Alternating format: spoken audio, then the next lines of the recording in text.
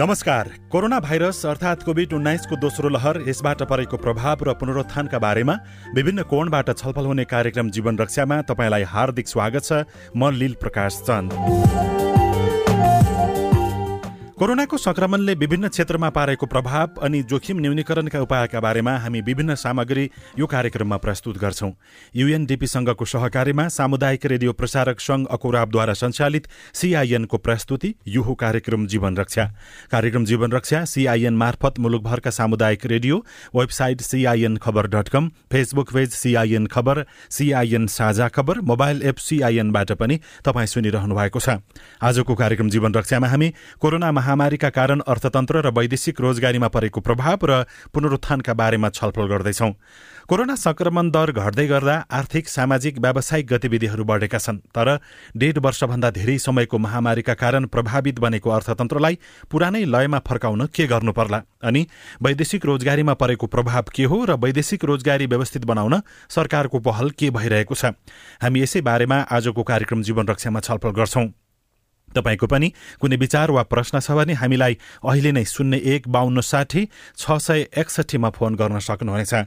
सुरुमा कोरोना महामारी र अर्थतन्त्रलाई पुरानै अवस्थामा फर्काउने बारेमा कुराकानी गरौं। हामीसँग पूर्व अर्थ सचिव रामेश्वर खनाल अहिले टेलिफोन सम्पर्कमा हुनुहुन्छ र यदि तपाई पनि अर्थतन्त्रलाई थप पुनरुत्थान गर्नको लागि, पुरानै अवस्थामा फर्काउनको लागि भइराखेका स्थानीय स्तरका प्रयासहरूको बारेमा अथवा तीन तहका सरकारले आगामी दिनमा गर्नुपर्ने काम कारबाहीको बारेमा तपाईको कुनै जिज्ञासा विचार छ भने हामीलाई राख्न सक्नुहुनेछ। 015260 मा फोन गर्नुभयो भने हामी तपाईका विचार र प्रश्नहरू लिनेछौं। अहिले हामीसँग पूर्व अर्थ सचिव रामेश्वर खनाल टेलिफोन सम्पर्कमा हुनुहुन्छ। खनालजी, स्वागत छ कार्यक्रम जीवन रक्षामा यहाँलाई। नमस्कार, धन्यवाद। विशेष गरी कोरोनाको यो लामो एउटा अन्तराल रह्यो र यसबीचमा पनि कोरोना संक्रमण र यसको जोखिम त छ नै। यद्यपि संक्रमण दर घट्दै गर्दाखेरि गतिविधिहरू बढेका छन्। यो आर्थिक क्षेत्रमा के कति असर पर्यो भन्ने बारेमा यहाँको विश्लेषण बुझाइ चाहिँ के हो, त्यहीबाट अगाडि बढौँ। अब समष्टिगत आर्थिक अवस्था हेर्दाखेरि चाहिँ अलिकति तङ्ग्रिन लागेको चाहिँ हो, तर केही क्षेत्रहरू चाहिँ अझै पनि गम्भीर रूपमै प्रभावित छन्। खास गरी पर्यटन, निर्माणका कामहरू अगाडि बढ्न सकेका छैन। सामाजिक सेवाको क्षेत्रमा पनि तपाईँको विद्यालयहरू सञ्चालन हुन सकेका छैनन्। सामाजिक सेवा क्षेत्रले जति उत्पादन गर्थ्यो मुलुकमा त्यो उत्पादन पनि अलिक कम भएको छ। खास गरी औद्योगिक क्षेत्रमा चाहिँ जुन हिसाबले पोहोर साल समस्या उत्पन्न भएको थियो, आपूर्ति समस्या पनि थियो, त्यसपछि कामदारलाई काममा लगाउन नसकिने समस्या पनि थियो। अहिले धेरै उद्योगहरू पूर्ण क्षमतामा त नेपालमा कहिले पनि चलेनन्, तर अहिले चाहिँ पूर्ण क्षमतामा चल्ने दिशामा उद्योगहरू गइरहेको देखिन्छ। किनभने बाहिरबाट वस्तु ल्याउन पनि गाह्रो छ, त्यही भएर आन्तरिक उत्पादनका वस्तुहरूको बजार चाहिँ विस्तार भएको चाहिँ म देख्छु। यहाँनिर यसलाई आर्थिक क्षेत्रलाई पुरानै अवस्थामा फर्काउनको लागि मुख्य भूमिका सरकारले आफ्ना विभिन्न कार्यक्रम बनाएर कार्यान्वयनमा लैजाने हो। ती कार्यक्रमको अवस्था हेर्दाखेरि कति समय जतिमा हामी फेरि पुरानै लयमा फर्किन सकौँला भन्ने अथवा सरकारले गरेकै काम कारबाही कार्यक्रमको बारेमा चाहिँ यहाँ के भन्नुहुन्छ? यस्तो अब सामान्य लयमा फर्किनुको निमित्त जसले रोजगारी गुमाएका थिए, जसको सानो व्यवसाय थियो, ती व्यक्तिहरूलाई सरकारले पोहोर साल जुन हिसाबले सम्बोधन गर्नुपर्थ्यो, जुन हिसाबले कार्यक्रमहरू उनीहरूलाई लिएर जानु पर्थ्यो, त्यो लिएर गएन। त्यसै कारणले देख्नुभयो पोहोर साल यही ठ्याक्कै यो भदौ असोजको महिनामा धेरै मानिसहरू जो कोरोनाको सङ्कटको कारणले भारतबाट फर्केर आएका थिए, उनीहरू भारतमा कोरोनाको वृद्धि दर ज्यादै उच्च हुँदाहुँदै पनि अब बाँच्न गाह्रो हुनुभन्दा बरु उतै गएर काम गर्नु देश भनेर उहाँहरू चाहिँ लाइन लागेर जानुभयो। हामीले देख्यौँ धनगढी, कञ्चनपुर सबैतिरका सीमा क्षेत्रबाट, नेपालको सीमा क्षेत्रबाट मान्छेहरू गए। अहिलेसम्म पनि त्यो व्यक्तिहरू जसले रोजगारी गुमाएका छन् उनीहरूलाई रोजगारीमा पुनर्स्थापना गर्ने अथवा राहतको कार्यक्रम सञ्चालन गर्ने काम चाहिँ हुन सकेन। अहिलेको बजेटले खाना खुवाउने कुरासम्म गर्यो, तर यो कुरा त अहिले होइन कि पोहोर साल गर्नुपर्ने थियो। जसले त्यस बेलामा रोजगारी गुमाए, सानो व्यवसाय बन्द गरेर सहरबाट गाउँतिर जानु पर्यो। कतिपय रोजगारी गुमाएका व्यक्तिहरूले अर्काको रोजगारी गुमाएको होइन, आफ्नै स्वयं रोजगार नै गुमाए।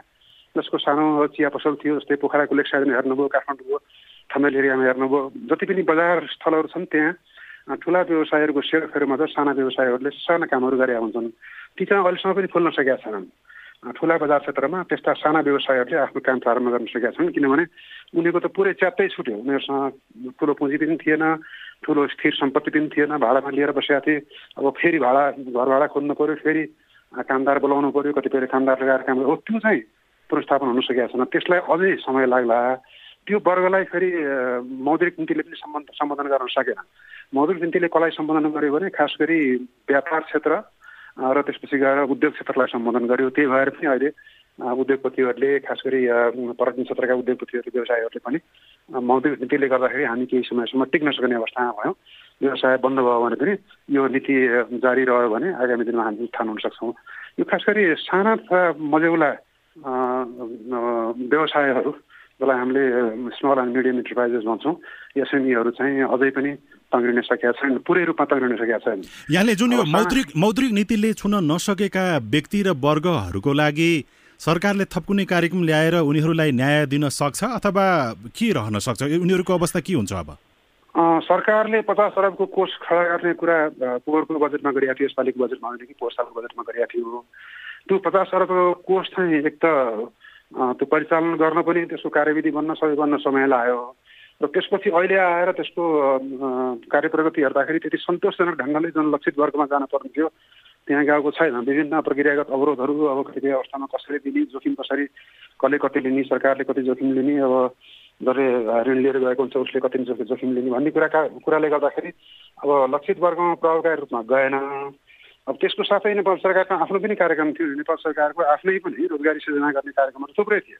एउटा त प्रधानमन्त्री कोही नामबाट सञ्चालन भएको प्रधानमन्त्री रोजगार कार्यक्रम छ। अब त्यो कार्यक्रमबाट पनि जुन हिसाबले त्यो रोजगारी गुमाएका, मैले भने के भन्दाखेरि अर्काको काम गर्ने, कामदारको रूपमा काम गर्नेले रोजगारी गुमाएका मात्र होइन कि सबभन्दा ठुलो समस्या त हामी कहाँ अझै आफैले रोजगारी सृजना गरेका, आफै उद्यमी बनेर व्यवसाय गरेका साना व्यवसाय हुन् के। तिनीहरू जब व्यवसायबाट विस्थापित भयो त्यसपछि त्यो प्रधानमन्त्री रोजगार कार्यक्रम अथवा अरू विभिन्न जुन 7 लाख जति रोजगार सृजना गर्ने भनिएको थियो पोहोर साल, ती कार्यक्रमबाट सम्हाल्नु पर्थ्यो। त्यो कार्यक्रम तीव्र गतिमा चल्नु पर्थ्यो। जबकि वर्षभरिको प्रगति पोहोर साल पनि असारसम्मकै प्रगति हेर्ने हो भने सबभन्दा बढी आलोचित, सबभन्दा बढी कमजोर सञ्चालन पद्धति भएको कार्यक्रम नै त्यो रोजगार प्रवर्धन कार्यक्रम भएको छ। त्यो चाहिँ यसपालि पनि अब अहिलेसम्म बजेट चाहिँ आजको मिटिङसम्म पनि बजेट को अवस्था अब यसै हुन्छ भन्न सकिने अवस्था छैन। किनभने प्रतिनिधि सभामा त्यसको बहस चाहिँ आज होला। आज पारित भयो भने त्यसको कार्यान्वयन अगाडि बढ्ने बाटो खुल्ला। अब बजेट कार्यान्वयन नभइकन त, किनभने निजी क्षेत्रले, बजारले मात्रै त्यो विस्थापित भएका व्यवसायहरूको उत्थानको निमित्त काम गर्न सक्दैन। बजारका सीमाहरू छन्। बजारमा रहेका पात्रहरूले आफ्नो स्वार्थहरू हेर्छन्, त्यो स्वाभाविक हो। र प्रत्येकले आफ्नो स्वार्थ हेर्ने क्रममा अर्काको स्वार्थ चाहिँ गौण बनेको हुन्छ। खनालजी, हामीलाई हाम्रो सामाजिक सञ्जाल फेसबुकमा मिलन कडेलले यहाँलाई के प्रश्न गर्नुभएको छ भने अघिल्लो पटक पनि सरकारले अध्यादेशबाटै बजेट ल्यायो, फेरि त्यसलाई प्रतिस्थापन गर्दै अहिलेको सरकारले बजेटलाई अगाडि बढाएको छ। यो आर्थिक पुनरुत्थानको विषयमा अघिल्लो पटकको बजेट ठिक थियो कि अथवा अहिले जुन प्रतिस्थापन गरेर ल्याउनको लागि प्रस्ताव अथवा कोसिस गरिएको छ यो ठिक छ? तपाईँको विचार के छ भनेर सोध्नु भएको छ।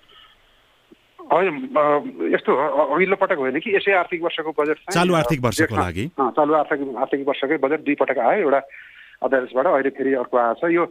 यसको मूल मर्ममा मैले चाहिँ त्यति कैफियत जनाउनु पर्ने अथवा एउटा राम्रो अर्को नराम्रो भन्नुपर्ने छैन।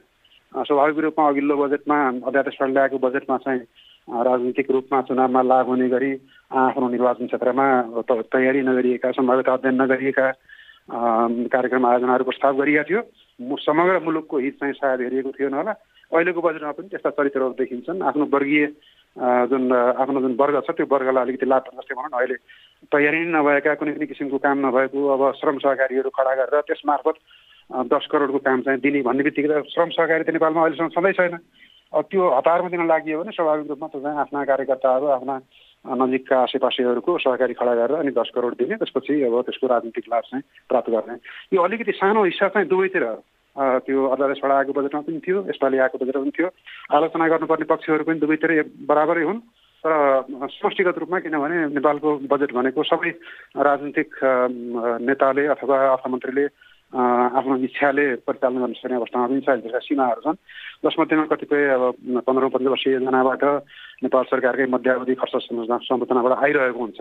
सञ्चालित आयोजनाहरूमा राष्ट्रिय प्राथमिकताका आयोजनाहरूमा जुन हामीले राष्ट्रिय गौरवका आयोजना पनि भन्छौँ त्यसमा जुनसुकै सरकार आए पनि तलमाथि घटाउन सक्ने अवस्था छैन। ठुलो रकम त्यसमा जान्छ। दात्री निकायले सहयोग गरेका थुप्रै आयोजनाहरू छन् जसमा चाहिँ अब अर्थमन्त्रीले चाहँदैमा या प्रधानमन्त्रीले चाहँदैमा तलमाथि गर्ने सम्भावना हुँदैन। हो अलिकति त्यो अध्यादेश बजेट र अहिलेकोमा के फरक छ भन्दाखेरि अहिलेकोले अलिकति त्यो समष्टिगत वित्तीय अनुशासन कायम गर्ने भन्नाको तात्पर्य के हो भने भविष्य आखिर सरकारले ऋण लियो भने त्यो सरकार आफैले तिर्ने होइन। आज सरकारले ऋण लिएर आज हामीले खर्च गऱ्यो भने त्यो भविष्यको सन्ततिले जन्मदै नजन्मेको सन्ततिले त्यो ऋण चाहिँ तिर्नुपर्ने हुन्छ। त्यो ऋण कसरी तिरिन्छ भन्दाखेरि कर तिरेर। आखिर सरकारले त भोलि गएर स्रोत जुटाउनु पर्ने हुन्छ, कर बढाउनु पर्ने हुन्छ। अहिलेको ऋणको ब्याज सानो ब्याज तिर्नको निमित्त भोलि आफ्नो राजस्वले पुगेन भने करको दर बढाउनु पर्ने हुन्छ। भन्नाले भविष्यका सन्ततिलाई बढी नराम्रो प्रभाव पार्ने गरी अत्यधिक ऋण उठाउने प्रस्ताव चाहिँ अघिल्लो बजेटमा गरिएको थियो, अध्यादेश बजेटमा। अहिले त्यसलाई सामान्य कमी गरिएको छ, ज्यादै ठुलो कमी। जस्तो यहाँनिर अब जुनसुकै सरकार आए पनि आफू नजिकका नेता कार्यकर्ता सङ्घ सङ्गठनलाई केही न केही सजिलो हुने गरी त्यो ल्याउने परिपाटी बढिराखेको छ। कोरोनाले यस्तो थिलथिलो भइराखेको अघि पनि यहाँले भन्नुभयो कि आफै स्वरोजगार बनेका व्यक्तिहरू पनि निकै प्रभावित छन्, जसलाई मौद्रिक नीतिले पनि त्यति राम्रोसँग सम्बोधन गर्न सकेन। ती र अरू सर्वसाधारण नागरिकको लागि अलि ठुलो प्रकारको अलि खुला हृदयले त्यस्तो कार्यक्रम ल्याउनको लागि सरकारलाई के कुराले छेक्ने गर्छ? त्यसलाई मानसिकताले छेक्ने हो, अरू केही पनि होइन। अर्थमन्त्रीहरूले खास गरी प्रधानमन्त्रीले पनि जस्तै भनौँ न अब नाम लिएर कुरा गर्दाखेरि गिरिजाप्रसाद कोइराला प्रधानमन्त्री हुन्थे, उहाँले बजेटमा कुनै पनि किसिमको दखल दिनुहुँदैन। म आफूलाई अनुभव थियो। अब कतिपय अवस्थामा अर्थमन्त्री स्वयंले पनि आफ्नो राजनीतिक लाभ हुने अथवा आफ्ना नजिकका मान्छेहरूलाई राजनीतिक लाभ पुग्ने भन्नाले त्यो दुरुपयोगै गरेर होइन कि अब ती ठाउँहरूमा ती स्थानहरूमा आयोजना पठाइदिनु। तपाईँ सुन्नुभयो होला स्याङ्जामा धेरै पुल बने, सुनसरीमा धेरै पुल बने अथवा नुवाकोटमा धेरै बाटोको लागि नियोजन भयो भन्ने जुन सुन्नुभयो त्यो चाहिँ के भने आफ्ना नजिकका आफूले जिताउनु पर्ने मान्छेहरू जिताउनलाई आयोजना पठाएको। आयोजनामै रकम पठाउनु त्यति खराब होइन। खराबी के हो भन्दाखेरि यदि तयारी नै नभएको आयोजना छ, कुनै पनि किसिमको चाहिँ अब अध्ययन नगरिएको, डिजाइन इस्टिमेट नगरिएको आयोजना छ भने त्यो बजेट चाहिँ प्रभावकारी रूपमा कार्यान्वयन हुन सक्दैन। भयो भने पनि दुरुपयोग हुन्छ। एउटा कमी त्यहाँ हो। यो सबैमा छ। यो कुनै खास दलको कुनै अमुक व्यक्तिमा होइन, यो चरित्रको रूपमा विकसित हुँदै आयो। यो चरित्रको रूपमा विकसित किन हुँदै आयो भने राजनीतिक अस्थिरताको कारणले। अब सरकार टिकाउनको लागि पनि मन नपरेका मान्छेलाई पनि मन्त्री बनाउनु पर्ने, सरकार टिकाउनको लागि पनि मन नपरेका मान्छेलाई उनीहरूले मायाका आयोजना मायाका कार्यक्रमहरू दिनुपर्ने। त्यो कारणले पनि अब लोकप्रियताको निमित्त चुनावमा मत बढी पाइन्छ भनेर चुनावमा मत बढी पाउनको निमित्त समष्टिगत मुलुकभरिको हित गरे पनि पाउँछ। तर त्यो अलिकति दीर्घकालीन अलिकति अप्ठ्यारो अलिकति अब संस्थागत पद्धतिमा विश्वास गर्नुपर्ने भएको हुनाले सजिलो बाटो चाहिँ यो खोज्ने क्रम सबैतिर छ। खनालजी, अब यो त अहिले अरू राजनीतिक दलहरूले पनि अब आफ्नो भविष्य फेरि सुनिश्चित गर्नको लागि यस्तो प्रकारको गरिराखेका हुन्छन्। हामीलाई केही प्रश्नहरू प्राप्त छन् यहाँको लागि, त्यो सुनाउँछौँ, त्यसपछि फेरि छलफल गरौँला। नमस्कार, मेरो नाम ललित राणा, मेरो घर वीरेन्द्रनगर सुर्खेत। कोरोनाको कारण देशमा देखिएको गिर्दो अर्थतन्त्रलाई पूर्ण सञ्चालनमा ल्याउन सरकारको योजना कस्तो रहेको छ? नमस्कार, म रामदत्त जोशी, भागेश्वर गाउँपालिका वडा नम्बर 2 गुहेला। वर्तमान अवस्थामा जुन कोरोनाका कारणले थलिएको अर्थतन्त्र छ यसलाई उकास्नका लागि मेन आधार भनेको कृषिलाई आधुनिकीकरण गर्नु हो। विदेशबाट पनि धेरै युवाहरू स्वदेश फर्किएका छन् र स्वदेशमै पनि रोजगारी गुमाएर गाउँमा बसेका युवाहरू अहिले बेरोजगार अवस्थामा छन् र ती युवाहरूलाई परिचालन गर्ने र गाउँमा रहेका जग्गा जमिनहरू कतिपय उत्पादन नै परम्परागत शैलीमा भएर बिग्रिराखेको छ भने कतिपय बाँझो जमिनहरू पनि प्रशस्त मात्रामा छन्।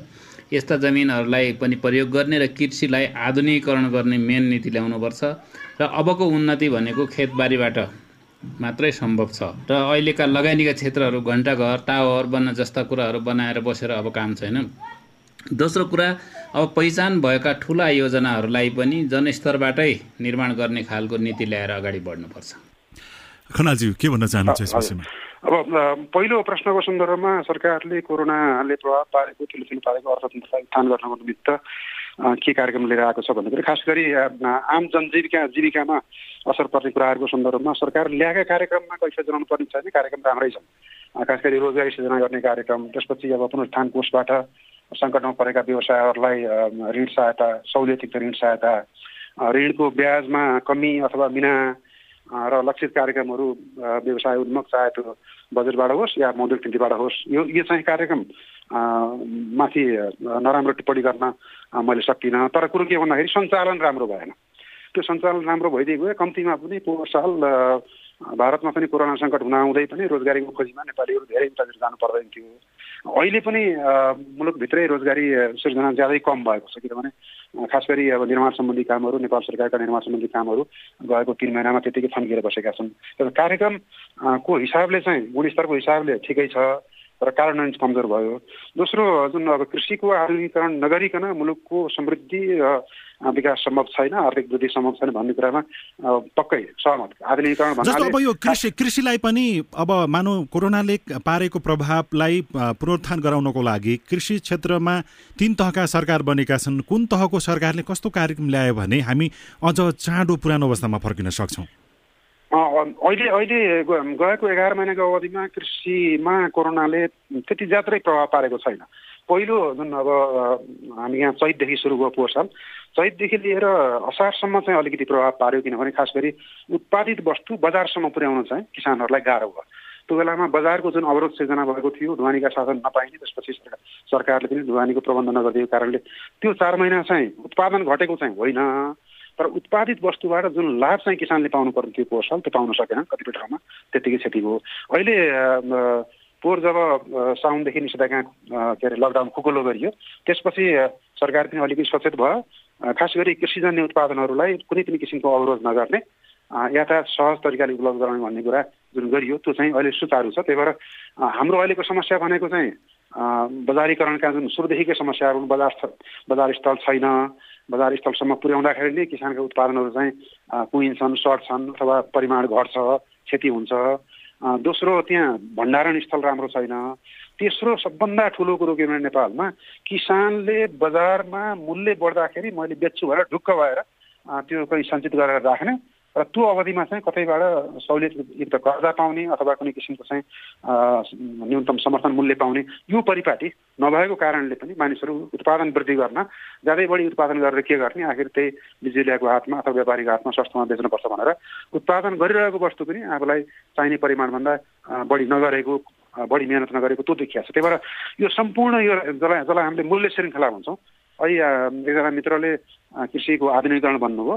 आधुनिकीकरण भन्नाले कृषि खेती गर्ने तरिका यान्त्रिकरणले मात्रै पुग्दैन, उत्पादन बढाएर मात्रै पुग्ने होइन। त्यो उत्पादन चाहिँ किसानले सबैभन्दा बढी लाभ, अहिले सबभन्दा बढी लाभ चाहिँ किसानको हातमा भन्दा बिचौलियाको हातमा, व्यापारीको हातमा छ। र बजार चाहिँ उपयुक्त अवस्थामा हुँदाखेरि त्यो बेलामा सबभन्दा बढी त्यहाँको खेलाडी चाहिँ को हुन्छ? व्यापारी हुन्छ, जबै किसान हुनुपर्ने हो। त्यही भएर किसानलाई उत्पादन गर्ने बेलामा अथवा उत्पादन गर्नुभन्दा अगाडिदेखि नै उसलाई चाहिँ न्यूनतम समर्थन मूल्यको प्रत्याभूति दिने, अनि जब किसानले चाहिँ पैसा चाहिन्छ त्यो बेलामा चाहिँ उसले बजारमा नबेचेर त्यो मूल्य सरकारबाट प्राप्त गर्ने, तर उत्पादन आफूसँग राख्ने, राम्रोसँग भण्डार गरेर। किसानसँग भण्डार गर्ने क्षमता छैन भने सरकारले भण्डार गृहहरू बनाइदिनु पर्यो, नगरपालिकाहरूले बनाइदिनु पर्यो, र त्यो भण्डार गृहमा उसले राखिरहन्छ र पछि गएर जस्तै भनौँ न धानको मूल्य चाहिँ मङ्सिरभन्दा वैशाखमा बढ्छ, पछि गएर वैशाखमा भाउ बढेपछि उसले बेच्छ, बेचेको पैसाबाट उसले न्यूनतम समर्थन मूल्य जुन सरकारबाट पाएको थियो त्यो फिर्ता गर्छ र अतिरिक्त लाभ चाहिँ आफूले राख्छ। यो हुँदाखेरि चाहिँ के हो भने बजारले सृजना गरेको जुन नाफा छ त्यो नाफाको ठुलो हिस्सा किसानको हातमा हुन्छ। यो प्रणाली नेपालमा स्थापित गर्न पर्यो। अक्सन हाउसहरू, लिलाम घरहरू जहाँ किसानले गएर आफ्नो उत्पादन सिधै किसान संयुक्त रूपमा होस् अथवा एक्लै गएर, धेरै उत्पादन छ भने एक्लै भएर, चियाकै सन्दर्भमा, अलैँचीको सन्दर्भमा भन्नुभयो भने किसानले बिचौलियाको हातमा सस्तो मूल्यमा बेच्नु परिरहेछ। चियामा, कफीमा, अलैँचीमा अक्सन हाउस भइदिने हो। त्यसै गरी फलफुल, विभिन्न किसिमका फलफुलमा र त्यस्तो अक्सन हाउस चाहिँ तपाईँ गाउँ अरू खाद्यान्न बालीमा पनि हुने हो भने त्यहाँ गएर किसानले नबिकेसम्म केही नै भण्डार गर्छ र बढी मूल्यमा बिक्छ र बजारको लाभ प्राप्त गर्छ। यो समष्टिगत रूपमा यो मूल्य श्रृङ्खला जुन छ यसमा किसानको हिस्सा बढाउने गरी कार्यक्रमहरू चलाउनु पर्ने थियो। अब यसका लागि अब अहिले विशेष गरी अब स्थानीय सरकार पनि आए। अहिले किसानहरूले सिधै बजारमा लगेर बेच्ने स्थिति छैन। कोही न कोही व्यक्ति अथवा कोही सङ्गठनको मानिस अथवा कसै न कसैले त्यहाँ गएर ल्याएपछि फेरि बजारमा पुग्ने हो। सिधै बजारसम्म पुर्याउनको लागि स्थानीय सरकार अथवा तिनै तहका सरकारहरूले कुनै विशेष कार्यक्रम ल्याउन सक्छन् ताकि किसानहरूले आफ्नो उत्पादनको मूल्य पाउन सक्छन् राम्रोसँग। यो चाहिँ नगरपालिकाहरूले कम्तीमा पनि फार्मर्स मार्केट जुन भनिन्छ किसानको बजार, र त्यहाँ किसानको मात्रै पहुँच हुने। अब नेपालमा केही ठाउँमा किसानको बजार नभएको होइन। नेपालमा छ इटहरीमा खडा गरिएको छ, धरानमा खडा गरिएको छ, विराटनगरमा खडा गरिएको छ, काठमाडौँमै कालीमाटी र बल्खु प्रख्यात छन्। तर ती सबै बजार स्थलमा कसो कब्जा भयो? किसानको नाममा बिजुली कब्जा भयो। त्यही कारण किसानहरूले मात्रै पहुँच पाउने गरी र यो फेरि सीमित ठाउँमा गर्न हुँदैन। वास्तवमा प्रत्येक नगरपालिकामा किसानको बजार स्थल भयो भने किसानले थोरै सानो परिमाणमा उत्पादन गरेको वस्तुहरू त्यहाँ दैनिक रूपमा पुर्याउँछ। तर मैले अहिले कुरा गरेको भने के भने ठुलो परिमाणमा उत्पादन गरेको अलिकति राम्रै परिमाणमा औद्योगिक खपत हुने गरी उत्पादन गरेको वस्तुहरूको हकमा चाहिँ अहिले जुन किसिमले बिजुलीलाई सस्तोमा बेच्नु परिरहेको छ उत्पादन गर्ने बित्तिकै भण्डार गर्ने ठाउँ नै हुँदैन। खनालजी अहिले हामीसँग कोही टेलिफोन सम्पर्कमा हुनुहुन्छ आफ्नो प्रश्न केही विचार राख्नको लागि। उहाँको प्रश्न विचार के छ सुनौ। हेलो। हजुर नमस्कार। कहाँदेखि को बोल्दै हुनुहुन्छ? तपाईँको छोटो परिचय सहित आफ्नो प्रश्न छोटकरीमा राख्नुहोस्। म सिन्धुपाल्चोक चौतारा साँचोगढी बदासे जामनीबाट ज्ञान बसल बढी। हजुर के छ तपाईँको प्रश्न? हजुर मेरो जिज्ञासा चाहिँ उहाँले के भन्नुभयो भने अब यो कृषिजन्य वस्तुमा होइन अलिकता नेपाललाई फोकस छैन। अब नेपाली व्यापारीहरू छैन हाम्रो कना कुन्दारामा पनि जम्मै इन्डियाका व्यापारीहरू वहीँबाट ल्याएको तरकारीहरू चाहिँ बढी बिक्री हुन्छ। अनि हाम्रो जब नेपालमा उत्पादन हुन्छ त्यो चाहिँ यहाँ बिक्री भएको हामी देख्दैनौँ। अब स्वरोजगार भनेको छ तपाईँको गएर चौरमा गोरेको छ दुबो उखालेर चाहिँ स्वरोजगार युवाहरूलाई स्वरोजगार दिएको भनेको छ। त्यसरी चाहिँ तपाईँको काम भएको छैन होइन। यसलाई चाहिँ अलिक सुचारू रूपमा जानु पर्यो। तपाईँको जब इन्डियाबाट आउने तरकारीलाई बन्द गर्नु पर्यो, नेपाली उत्पादन नेपालमा भित्राउनु पर्यो, राम्रोसँग गर्नु पर्यो। यो सरकार एकदम लाचारी सरकार हो। यहाँ सरकारमा बस्ने व्यक्तिगत पनि मलाई लाचारी जस्तो लाग्छ। किनकि नेपाली युवा अहिले करोडौँ विदेश गइरहेछन्, कति पक्रो परिरहेछन्। यो उसमा वास्ता छैन।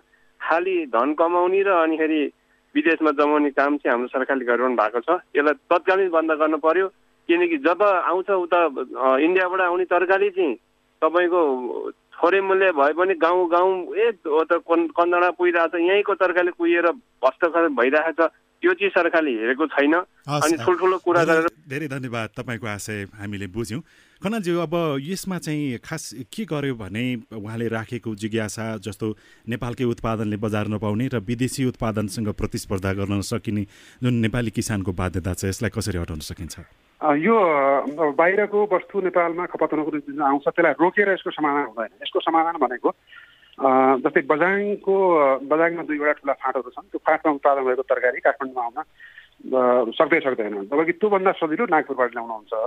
फरक के हो भने भारतको विभिन्न उत्पादन स्थलबाट नेपालसम्म ल्याउनुको निमित्त त्यो सप्लाई चेन जुन आपूर्ति श्रृङ्खला छ त्यो चाहिँ पहिलेदेखि विकसित भएको थियो। त्यहाँ बल्कमा सामान सङ्ग्रह हुन्छ, पुरै ट्रकभरि त्यो सामान चाहिँ तुरुन्तै पाइन्छ, ल्याउन सजिलो भयो र एक फोनको अर्डरले त्यो सामान चाहिँ आउँछ। जबकि हामी यहाँ नेपालमा खास उत्पादन क्षेत्रहरू जस्तै पूर्वमा धनकुटा तेह्रथुम त्यो क्षेत्र चाहिँ तरकारी उत्पादनलाई प्रख्यात छ। त्यहाँको तरकारी यहाँ काठमाडौँमा ल्याउनु जति सजिलो छ त्योभन्दा सजिलो उनीहरूलाई चाहिँ सिलगढीतिर पठाउनु छ। किनभने उतापट्टिको सप्लाई आपूर्ति श्रृङ्खला चाहिँ राम्रो भयो। नेपालभित्रै विभिन्न उत्पादन क्षेत्रहरूबाट मुख्य उपभोग क्षेत्रहरू खास गरी पोखरा, काठमाडौँ, वीरगञ्ज, विराटनगर योसम्मको यो आपूर्ति श्रृङ्खला यो भनेको लजिस्टिक्स हो। सडक राम्रो हुनु पर्यो, त्यहाँ तरकारी जस्तो वस्तु अथवा अरू नाश भएर जाने वस्तुहरू भण्डार गर्ने सही तरिकाले भण्डार गर्ने क्षेत्र हुनु पर्यो। त्यसपछि बजार स्थल हुनु पर्यो जहाँ किसानहरूले आएर एक दुई दिन कुरेर चाहिँ कसैले खसी बोका लिएर आयो भने काठमाडौँमा उसले एक दिन पनि कुरेर सक्दैन, एक घन्टामै बेचेर जानुपर्ने हुन्छ। स्वाभाविक रूपमा उसले पाउने लाभ त धेरै कम हुन्छ र एक घन्टा खसी काठमाडौँमा लिएर आएर बेच्नलाई सहज पनि हुँदैन।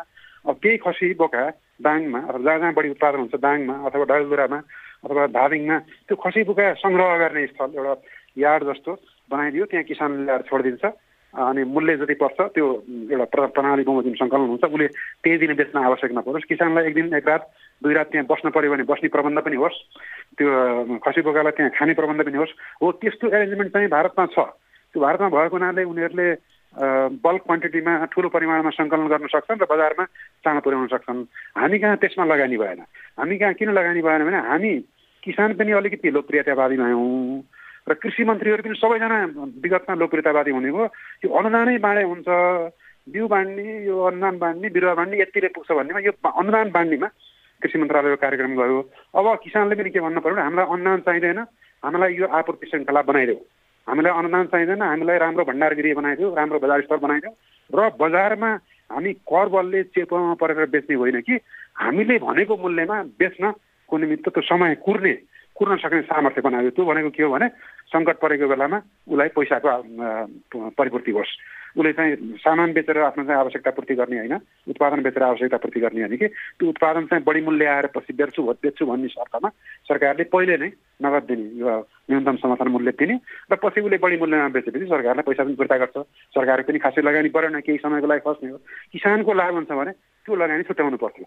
अहिलेसम्म त्यो छैन। पोहोर साल घोषणा त गरियो, तर न्यूनतम समर्थन मूल्यको आधारमा सरकारले के भने किनभने सरकारले त सामर्थ्य विकासै गर्न चाहेन।